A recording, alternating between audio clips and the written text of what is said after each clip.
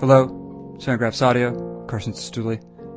It will come as no surprise to anyone familiar with his work to learn that Dane Perry is prone to occasional bouts of inconsolable ennui. While it hasn't been the case before, it was the case today, as we recorded the podcast, that Perry was experiencing such a bout, leaving him lifeless, without energy, a shell of a man. As a result, only about a minute of our 35-minute long conversation is appropriate for broadcast. This is that minute, during which you'll hear Perry, with what little vitality he has remaining, give an account of the ground ball Tigers' third baseman Miguel Cabrera took to the cheek off the bat of Phillies outfielder We'll get a fact check Hunter on Pence. that as we go along. Yeah. But give me the story, Dane. Give me the story. Really, really sell it this time. I want to start off with these words.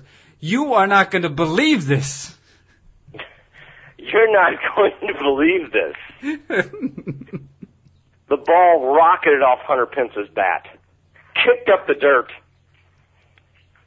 smacked Miguel Cabrera right in his eye. He bled. He was escorted off the field. He has a fracture. He'll be out 2 weeks.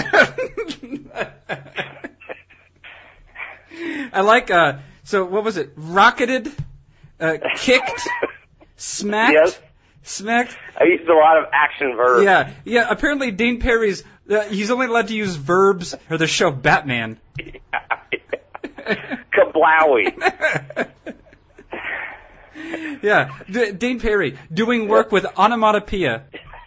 Yeah. Yeah, well, that was good. Now Wacko.